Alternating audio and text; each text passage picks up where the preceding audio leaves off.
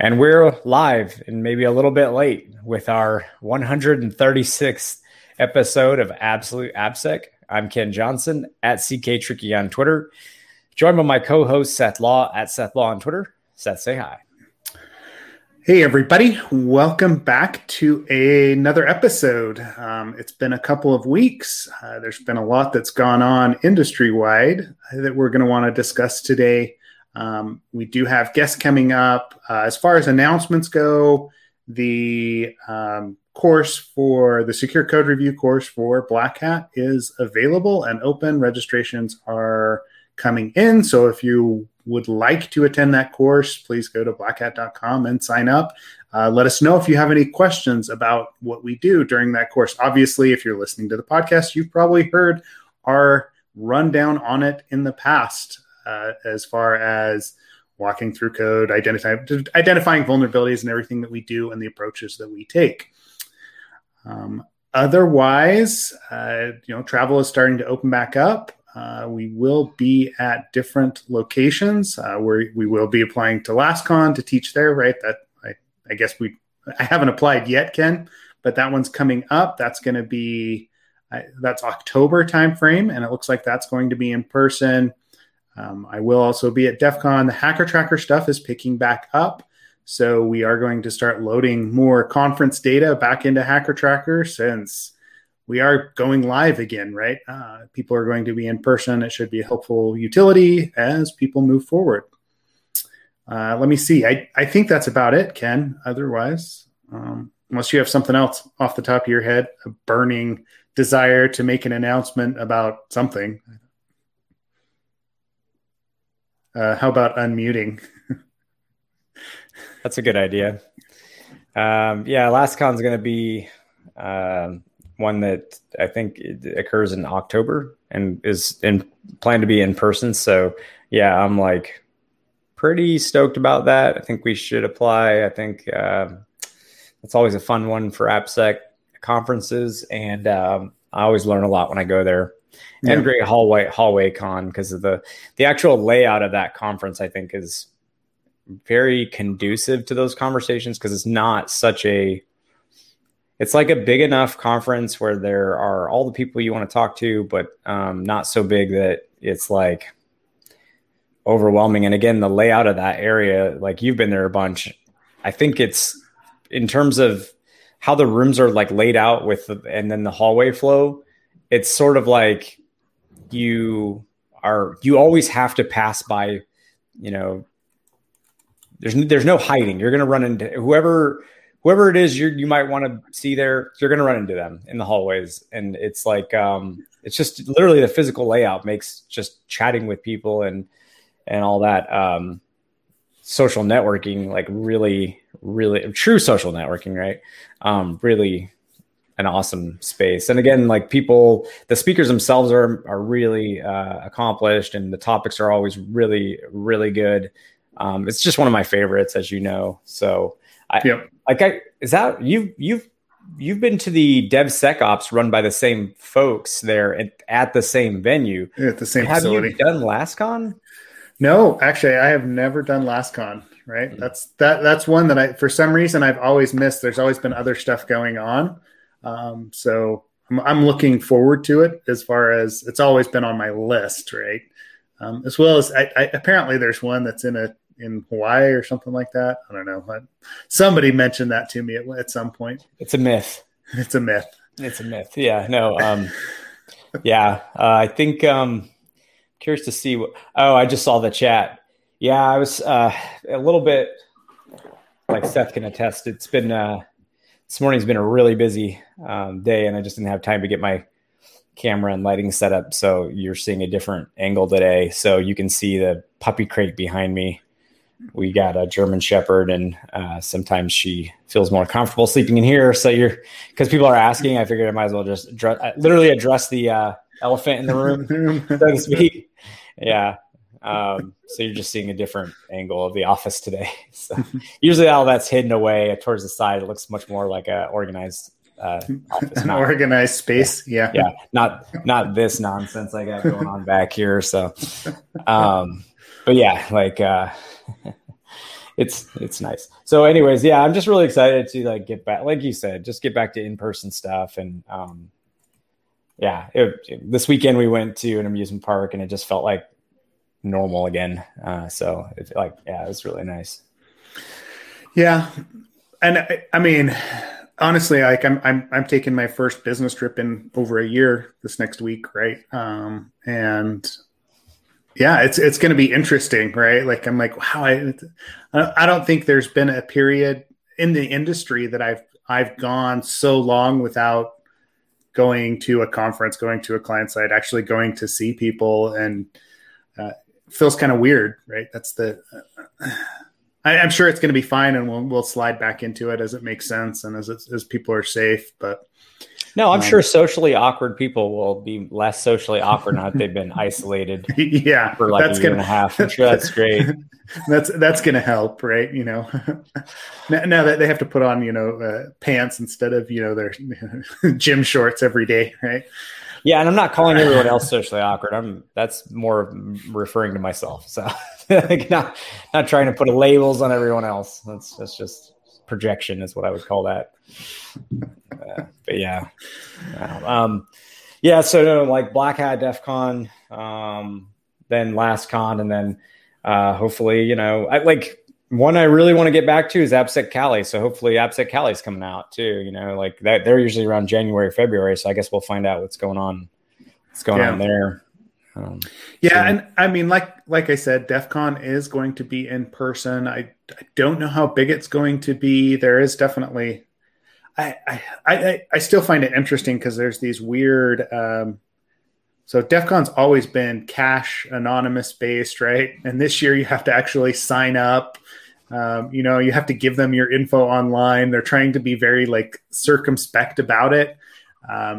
But because they've got to be able to plan, right? You've got a huge conference that you're trying to run. You need to know how many people are going to show up. And they've been able to predict year over year based on how many people attend Black Hat, right? And then they got like overage on there because Black Hat has that, like, has that option to pay for DEF CON with your Black Hat attendance, right? So I didn't know that. Yeah. So that's been part of how they've calculated numbers in the past.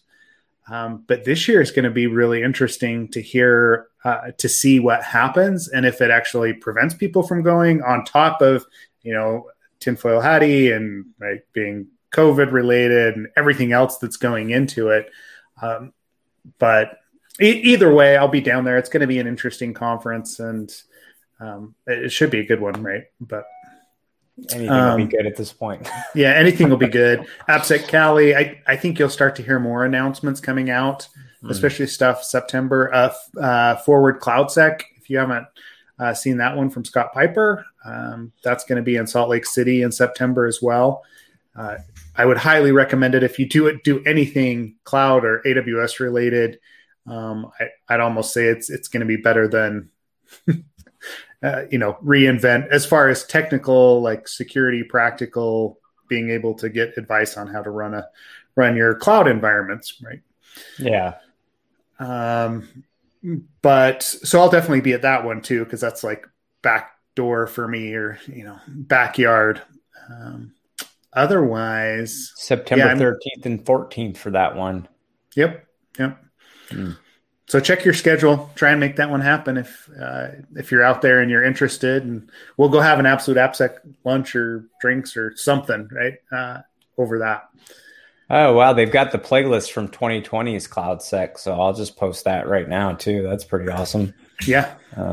That's really cool. Sweet. Well, I mean, I'll post that. Yeah. I'm not sure anyone's going to write that down, but but yeah, they've got a YouTube playlist. It's linked off of forcloudsec.org.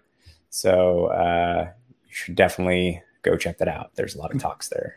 Yeah, there's a lot of good stuff there. And if you're not following Scott, you should be on Twitter as well. The research he does on AWS is pretty awesome.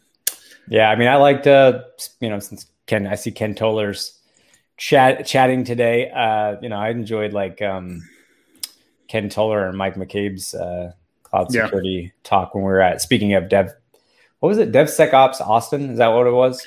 DevSecOps Days Austin? DevSecOps Days, yeah. I think that's right, yeah.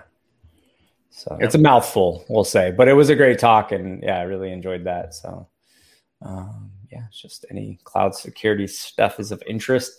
This week at work, we're talking a lot about just like interest in cloud security. So all that stuff's really relevant for me, especially like I'm really familiar with AWS, or I should say I'm really familiar with AWS 3 years ago. AWS, like, I don't know what all has been the more recent developments, but like Azure's, obviously, GitHub's owned by Microsoft. So we're doing a little bit more with Azure. So I have tried to, as of late, start learning a little bit more about Azure. I think most of these services have like different names and similar services, and sometimes very similar names and similar services. But Azure's. Have you spent any time doing Azure security at all? Not really. It's never popped up. I've actually spent more time in GCP than I have in Azure, just because it's been where a couple of clients have lived, right? Yeah. But definitely, like, AWS is still the 500-pound gorilla in the room, or whatever you want to call it, 2-ton gorilla in the room at this point. But who do you think has the worst interface?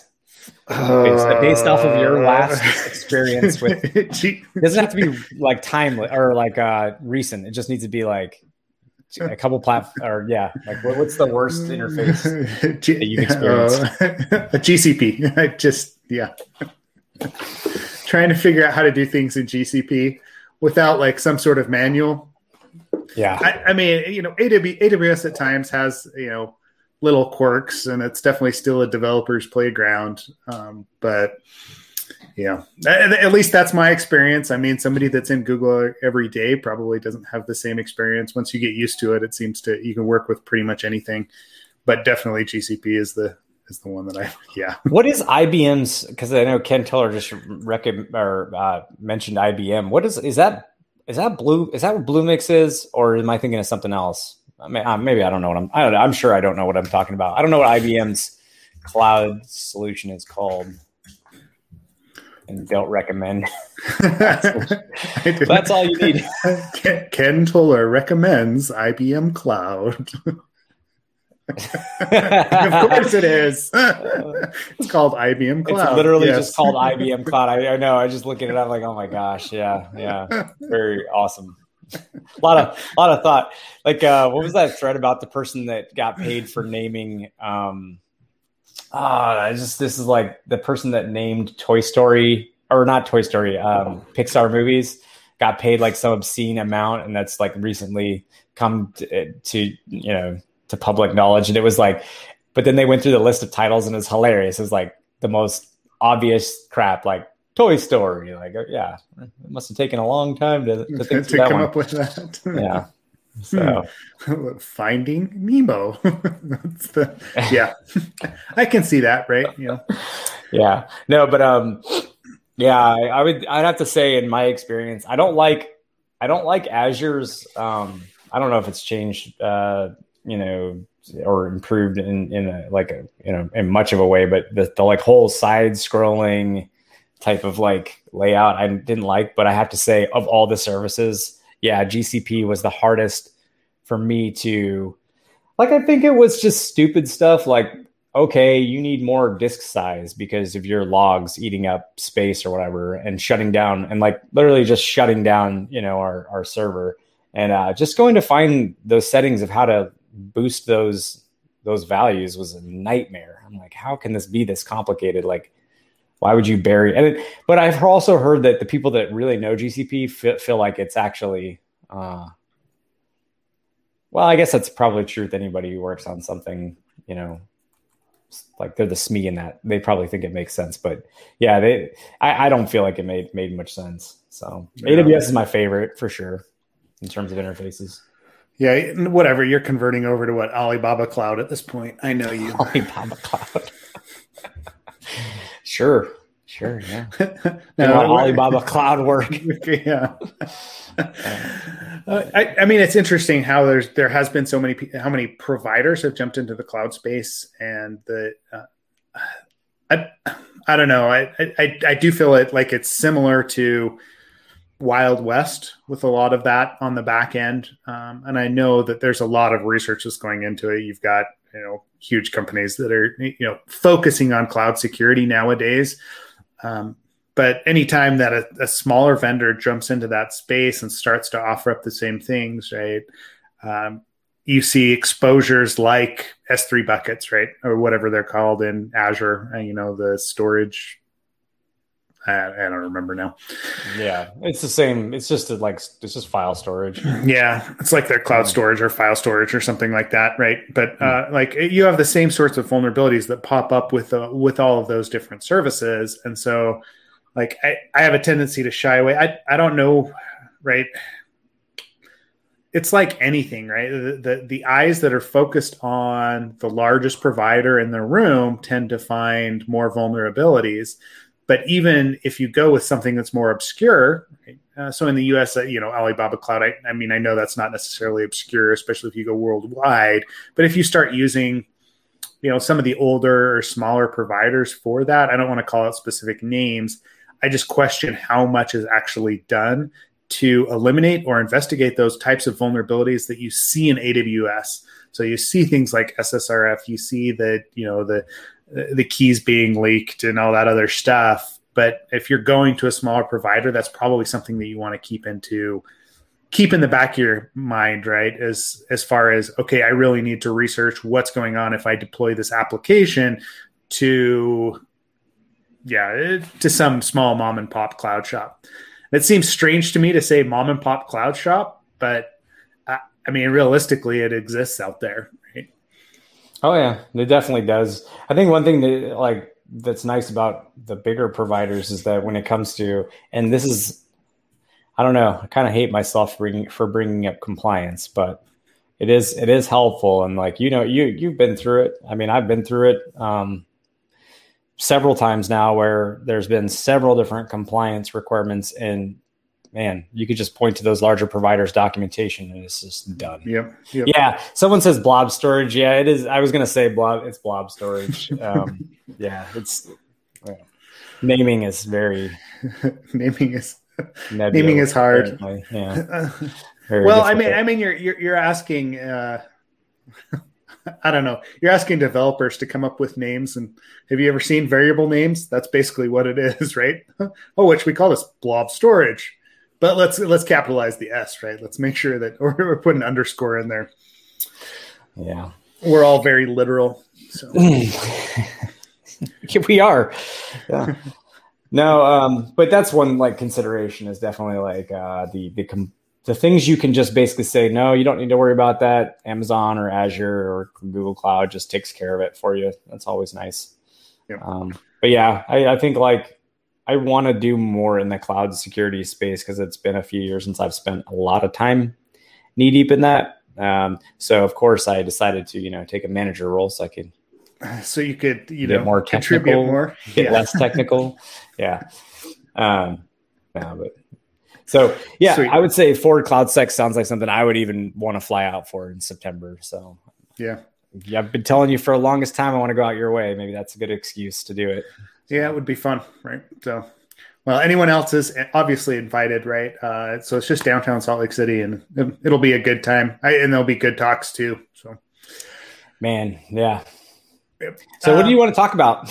Yeah, exactly. I know we're kind of all over the place today, right?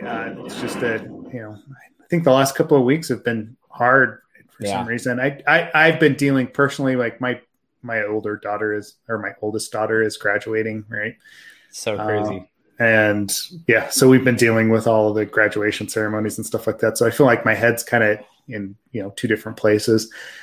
But I did want to talk about the breaches, right? Because there was a couple interesting ones that popped up over the last 2 weeks, right? Since we last talked. The first one was the investigation that Wired did and the reporting that Wired did on the breach that actually happened. I think it was back in October of last year. So let's post up that Wired story. I'm doing it now. Okay. Yeah. It was a smaller healthcare provider that provided mental health advisors, right?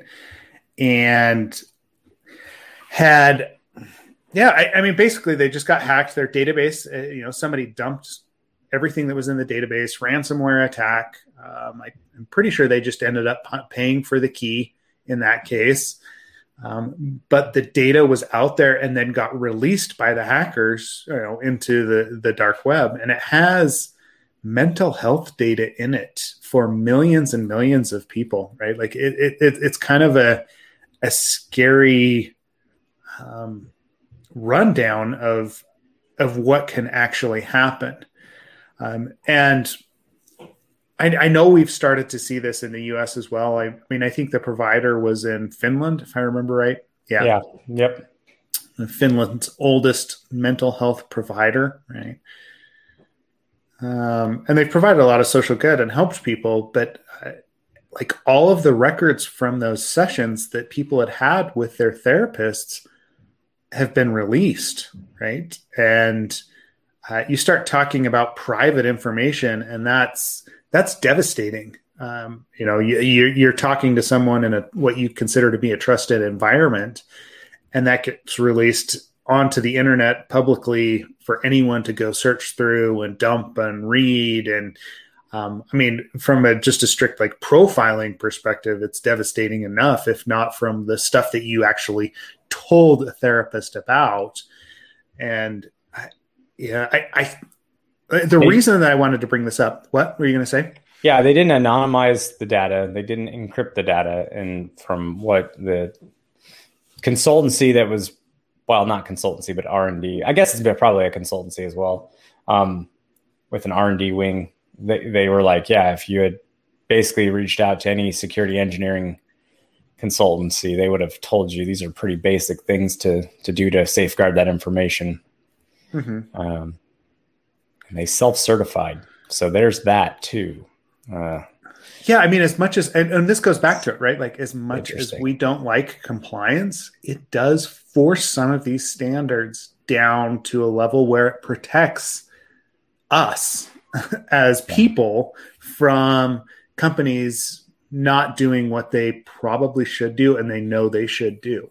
I mean, if the financial industry wasn't regulated the way it was, if PCI didn't come about, I doubt the AppSec industry would be where it's at.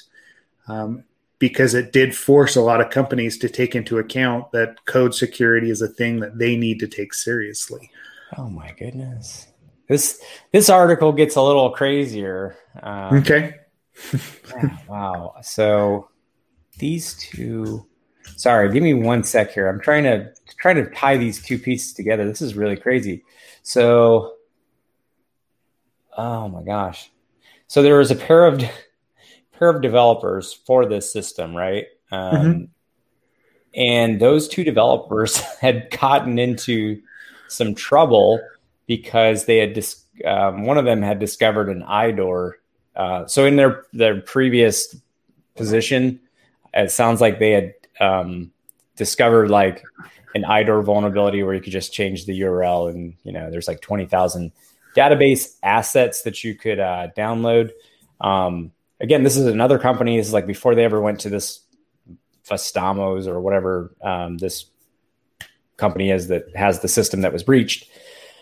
So anyways, before they came to this, they one of them discovered the IDOR, reported to the other one, and the other one like downloaded all that data, his research. And then, they did tell the company, but there was a pre-trial type deal similar to what I had talked about, where, like I had found an issue and reported it, but the difference was with them, they actually like did some stuff that was a little sketch, it sounds like. So they had been in some legal hot water prior to even being, that's just so interesting and weird that they had like found a vulnerability, exploited it before like working here. And then like after having worked here, they had gotten this vulnerability reported to them, or not vulnerability, but breach reported to them. It's just weird. This is a weird article, man. It's a good one. Yeah. Well, and I mean, that was part of the reason that I wanted to post it up, but it was also like, I wanted to have a discussion about again, smaller providers, right? And the compliance that is required of them. There's a lot of data, and I know that there's organizations that target law firms, right, for this same sort of thing, and law tech providers, because of the data that they have and the confidentiality of that data. It becomes a larger target, and there's a lot of times that lawyers come out and represent people, but lawyers in and of themselves are not necessarily technical in nature. One of the first compliance or consulting gigs that I ever did on the side way back in the day when I was working with the bank was for a law firm that basically had all this infrastructure that they had stood up, and their main email exchange server had been hijacked, right? Because they basically had no one on staff to keep things up to date, and didn't realize that it had happened. I think it had gone on for a good year or so, that all this client communication and everything like that was flowing through this exchange server had been compromised. There was no indications that they had actually taken it and done anything with that data. But this is what we start to run into when we're using smaller providers. And that in and of itself is not a bad thing, but the targets that are there can get pretty big, right? I mean, because honestly, have you ever heard of what Vestamo or whatever it is? No, we haven't, right? Yeah. But I mean, we're also not in Finland, so that probably makes sense. But I don't know. There's a lot of kind of providers on the back end for financials and IT and other, law firms, other industry verticals that have issues. And when those issues get discovered, yes, they go and fix them. But we never really think about the threat that's been introduced and what the data actually looks like that got exposed until something like this happens, right? So Vestamo in this case was, the company itself was targeted, but there's a lot of times that you can target back-end providers, and you can find systems that are used by 2/3 of the financial industry that are out there, right? Because everybody uses the same provider on the back end. So. Dude, they opened up the firewall. They opened the database server up in the firewall so that they could do remote management of it instead of setting up a VPN, or even just allowing only their, if you just needed to go in for a little bit, temporarily allowing your own IP, only your own IP, which is not a great idea, obviously VPN all the way, but I mean, man, they just open it up to the public internet in general, just so they could. Wow, I'm just reading this, and this is, and this type of data that people, this is life ruining stuff. It's just, wow, it's just insane. Good luck to these two ever getting a job again. So yeah, there you go. Wow, that's amazing.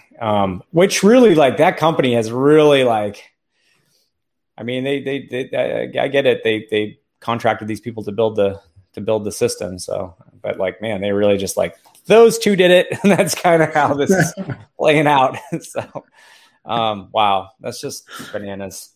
I don't know what to say. I mean, other than to say, because we have a few links for different breaches that have occurred over the last few weeks. I mean, they paid these attackers, right? Which is, it's $500,000. It's actually, of all the breaches we've seen, that's actually not that much. It sounds like a lot, but it's really not that much, and people will pay it for sure.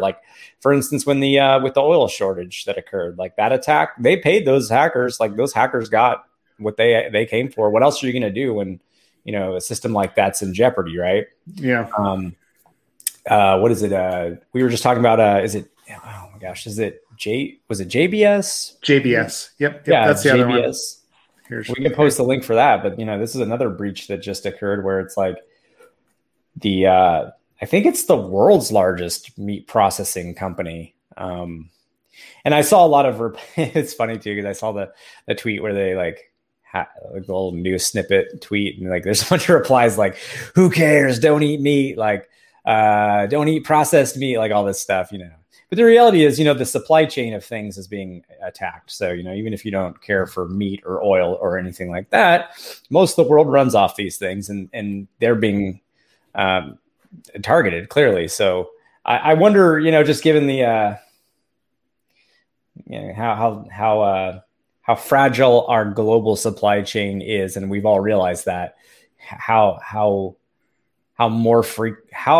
the frequency might increase of these types of targeted attacks.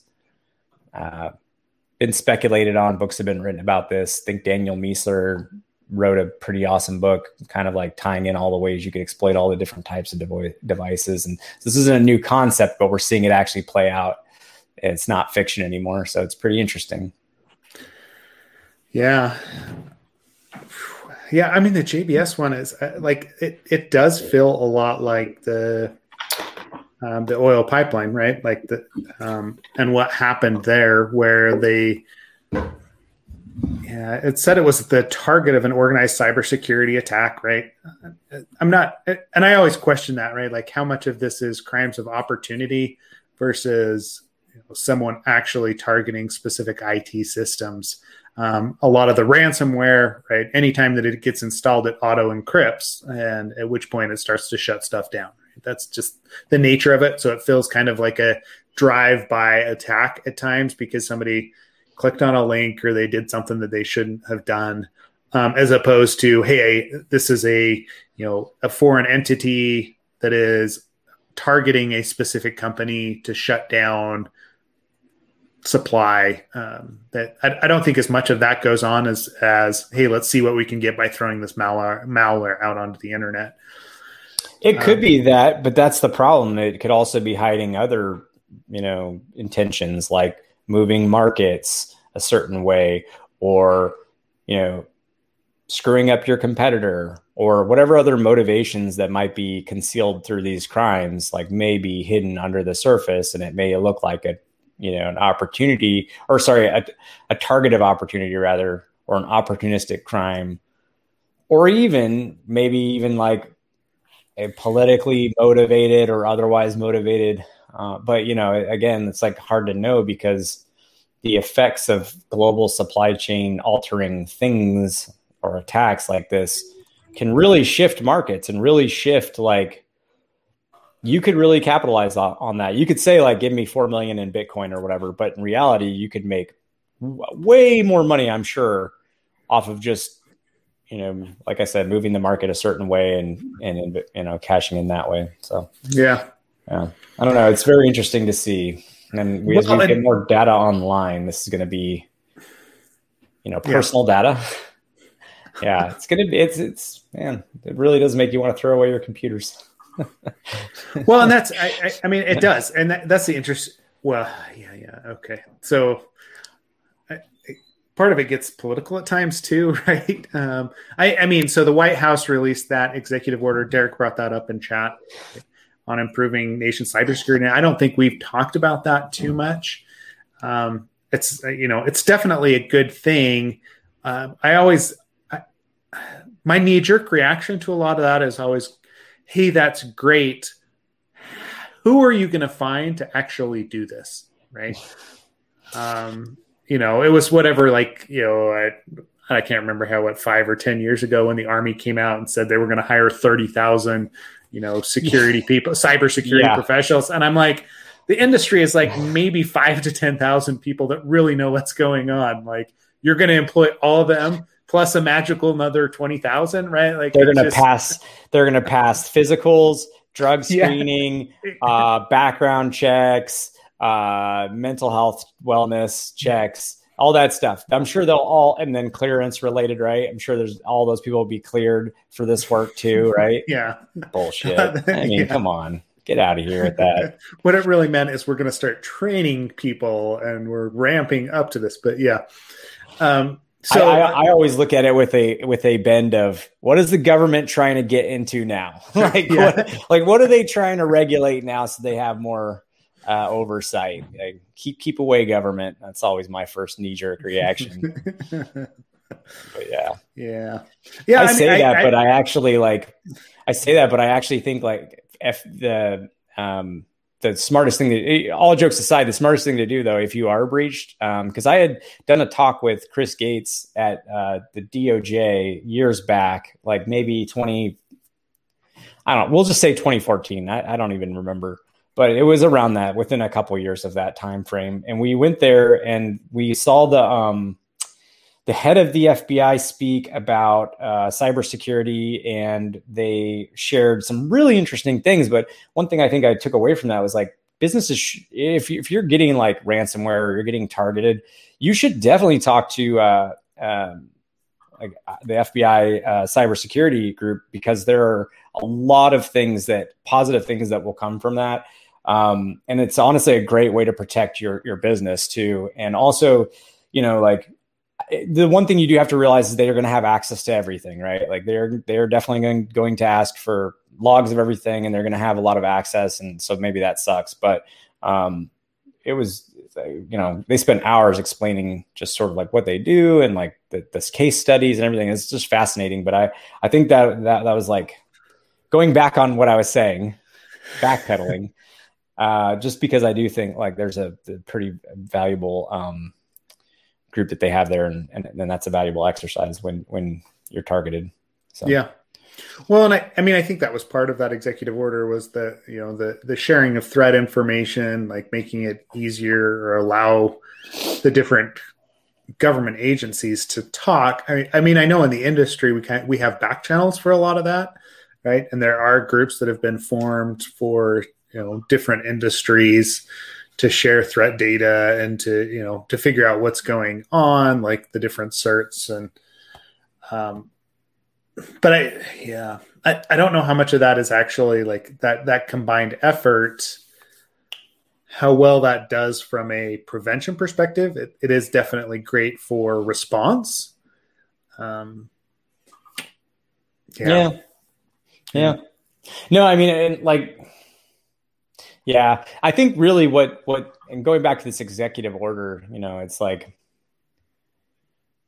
these policies, I don't know, man. It's like, it's great that we write policies and try to address these things, but it's, in terms of like, and this is a very long proposal here, but I do like to see certain things like enhancing the software security supply chain. These are all things we already know, right? Things we already know need to be done. And it's great that they're writing policies. I question the effectiveness of the government in general at all times, of course.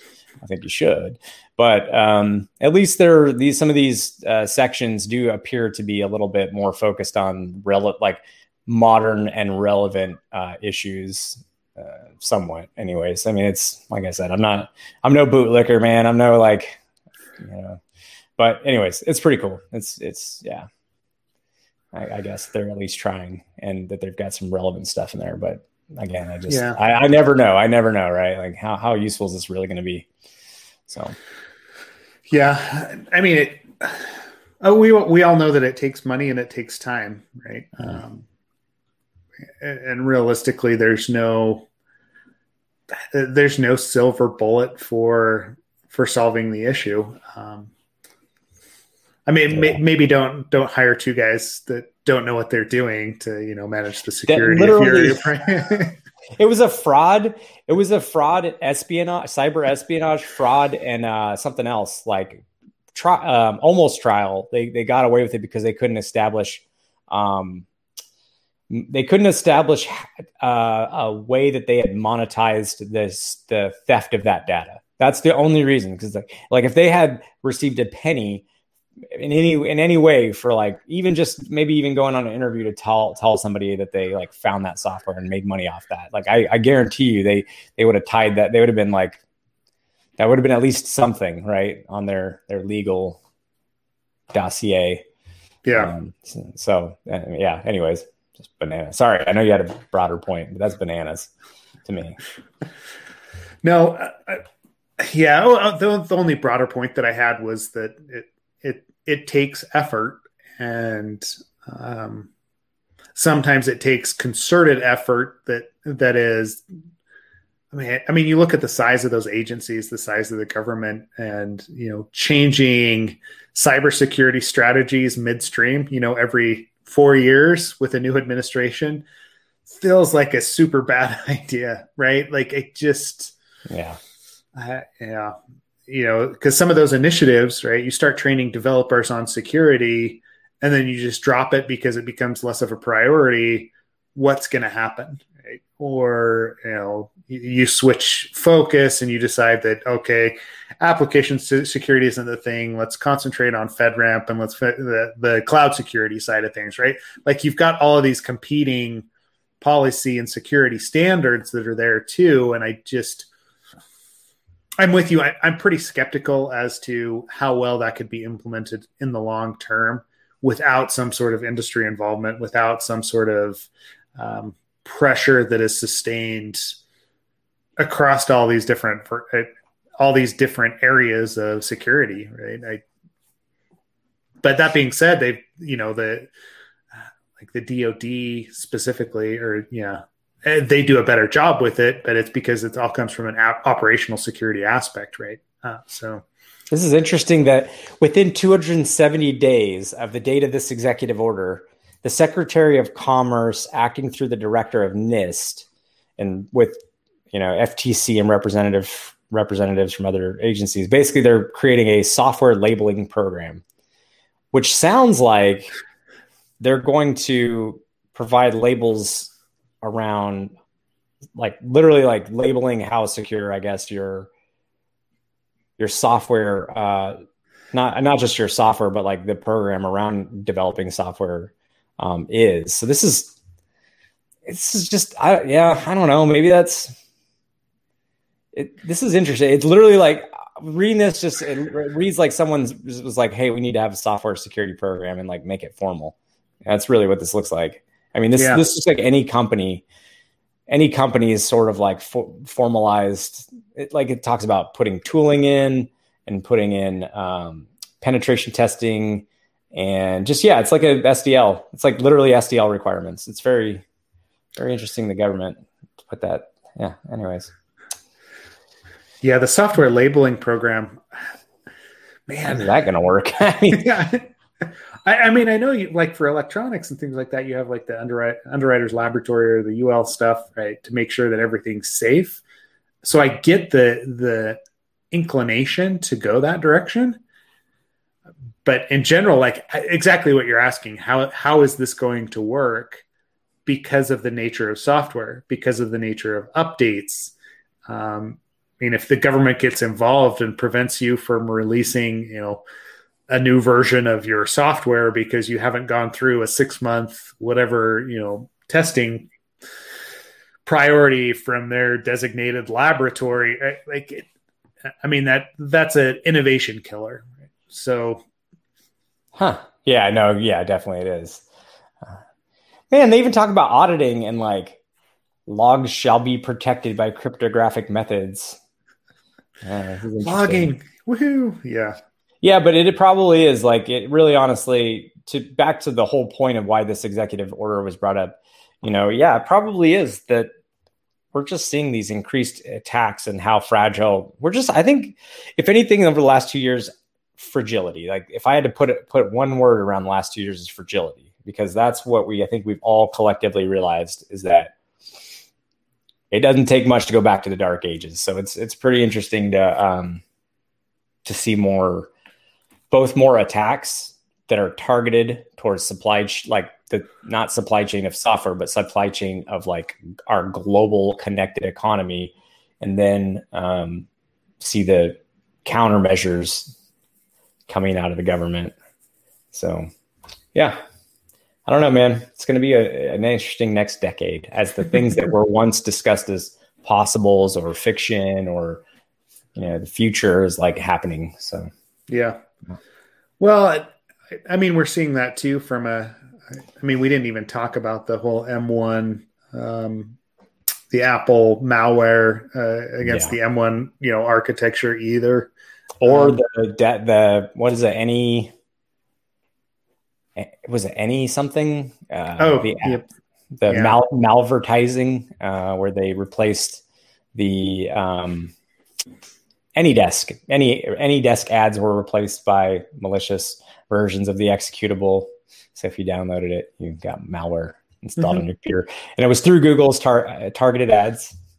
But anyways, but back to your point, yeah, I mean, we haven't talked about any of this stuff, and it's all out there. Yeah, it's all out there, and it's all part of that theoretical attacks that we discussed. You're right, 15 years ago, right? Is that this is going to be possible if we leave certain data out in the open.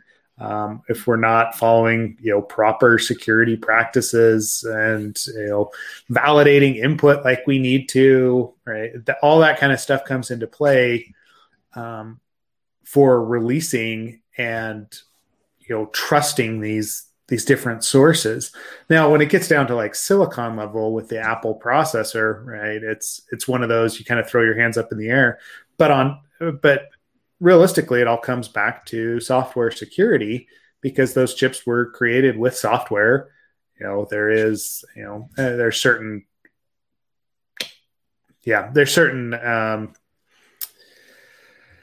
indicators, and there's certain things that you can do to prevent those sorts of vulnerabilities from popping up in silicon. But some of it is very expensive from a processing perspective, right? You go back to Spectre and Meltdown. And those sorts of vulnerabilities, yes, you can implement checks in the software, but it reduces the effectiveness of those chips.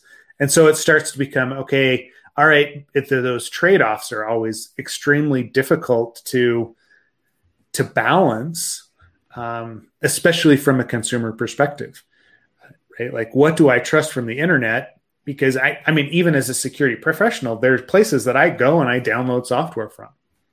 And I trust implicitly. A regular user or someone that is not as technically competent as, say, you or I, is going to have no clue, right? They're going to go pull down software from the App Store, or they're going to go to some website and put in their credentials because that's what they've always done. So someone taking over that is going to be much more effective from a malware perspective. Yeah, I'm laughing because Ken Pillar's like, man, he's ruminating on how we used to put we used to brand these vulnerabilities, right? But no, I mean, this is another example of, malware through advertising. It's a Safari extension in this example. And no surprises there. What's interesting too, one thing I'm just curious to see what's going to happen is there's more and more protections being baked into browsers, right? We're really starting to lean on browsers pretty heavily for the newer specifications for how to identify the user and do WebAuthn and things like that, right? So, and the secure enclave for browsers, there's more and more, I guess what I'm saying, being offloaded to these browsers. So I expect that's going to be pretty targeted part of the landscape. I know, don't get me wrong. Yes, we're all very familiar that browsers have always been we're an AppSec. We know it's a significant target. We know that blah, blah, blah. But I think what is more and more interesting is how we're leaning on browser security more and more and more and more. And we're building all of our standards, trying to offload that security to the browser, right? Even making up, I'd argue, for some of the weaknesses in our server-side rendering or server-side security flaws, we're offloading more and more to the browser. So this is a trend that's just continuing. And I mean, I think one thing that would be really nice is if all these browsers all kind of work towards being on the same page more and more. It's and I really would like to have Patrick Toomey on this podcast from GitHub at some point. But one thing he always talks about is and he's got a very valid point, I think Neil does as well, which is Chrome and Firefox usually can pretty much get them to follow some of the same specs. But then Safari always has their own special sauce, their own special version of whatever standard's built, their own intellectual property. And they safeguard all that shit to the nth degree and make, honestly, these standards a little bit difficult to even, implement uniformly. So, and I'm not crapping on them. I'm just saying that, meaning crapping on Apple or whoever, but I'm saying that it's these are things that are just interesting. And are going to be, I think, the next prevalent attack vector, Yeah. There's going to be a lot there because anymore the browser is it's realistically its own operating system. Right? Yeah.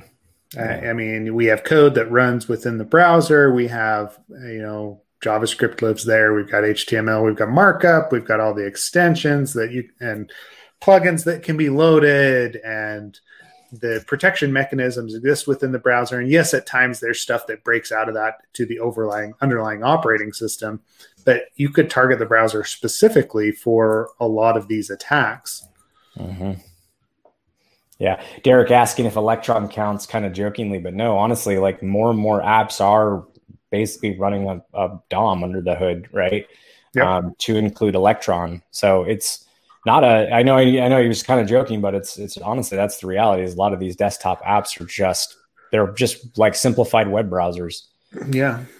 Well, and I mean, you've seen that push into mobile apps as well, right? React Native and a lot of the different cross-platform development frameworks enable that because it's an easy way to represent the same data across multiple operating systems, whether that's your browser, whether that's Android or iOS, or Mac versus Windows or Linux, whatever, right? Electron makes that easy, and we abstract out, but it does introduce a whole new layer of attack surface for someone to go after, for malicious users to go after. Yep. So I guess how do we sum up today? I don't know. Yep. I don't have a good summary. Everything's terrible. We are application security nihilists, right? Yeah. Don't do computer stuff. Yeah, we didn't even have Stefan on to help prod us along. I know. Yeah. No, realistically, be smart and protect yourself, right? I think, and make sure that those people in your circles that aren't as technical as you know what they should do, right? I'm constantly talking to friends and family about like, oh, what can I do? I know you try, right? And I know we all try. We all try. But don't even get me fucking started on passwords, just passwords alone. Like I had a whole rant. I won't even go into it, but yeah, like just dealing with family who just passwords with family members, man, let alone trying to like, yeah, I'm sorry, I'm cutting you off, but like, no, you're fine. This is too fresh for me. This is too recent. It's just so frustrating. Like, yeah, that's what we need, man. We need like a little, those little pamphlet cheat sheets. It's like, you need to start distributing that to family and just being like, look, do these things, please. Paste it on your wall, Not your password? Wait, I thought you were supposed to share that. I promise with the security you, guy in your life. Not giving you a free giveaway. Maybe don't try that, Maybe don't click on these links. Maybe don't use the same damn password for everything. And then forget your password, anyways, yeah, sorry. Like frustration. It's too real for me, Seth. It's too real. Oh, I get it. Because let's not even talk like SMS, 2FA or anything like that. Oh my God, just the use of strong passwords has not filtered down as much as we would expect, with as much exposure and publicity that it gets. It's still the biggest issue that I deal with when it comes to non-technical family. Right? Yeah. And even if they do everything right, it might still be breached. So yeah, nihilism we should just label this AppSec nihilism. This episode. We can do that. Anyway, I think what's on the docket for the next couple of weeks, we need to get out some invitations to people that want to be on the podcast. Yeah. Come. Yeah. That's on me. Yeah, it's all you get emails.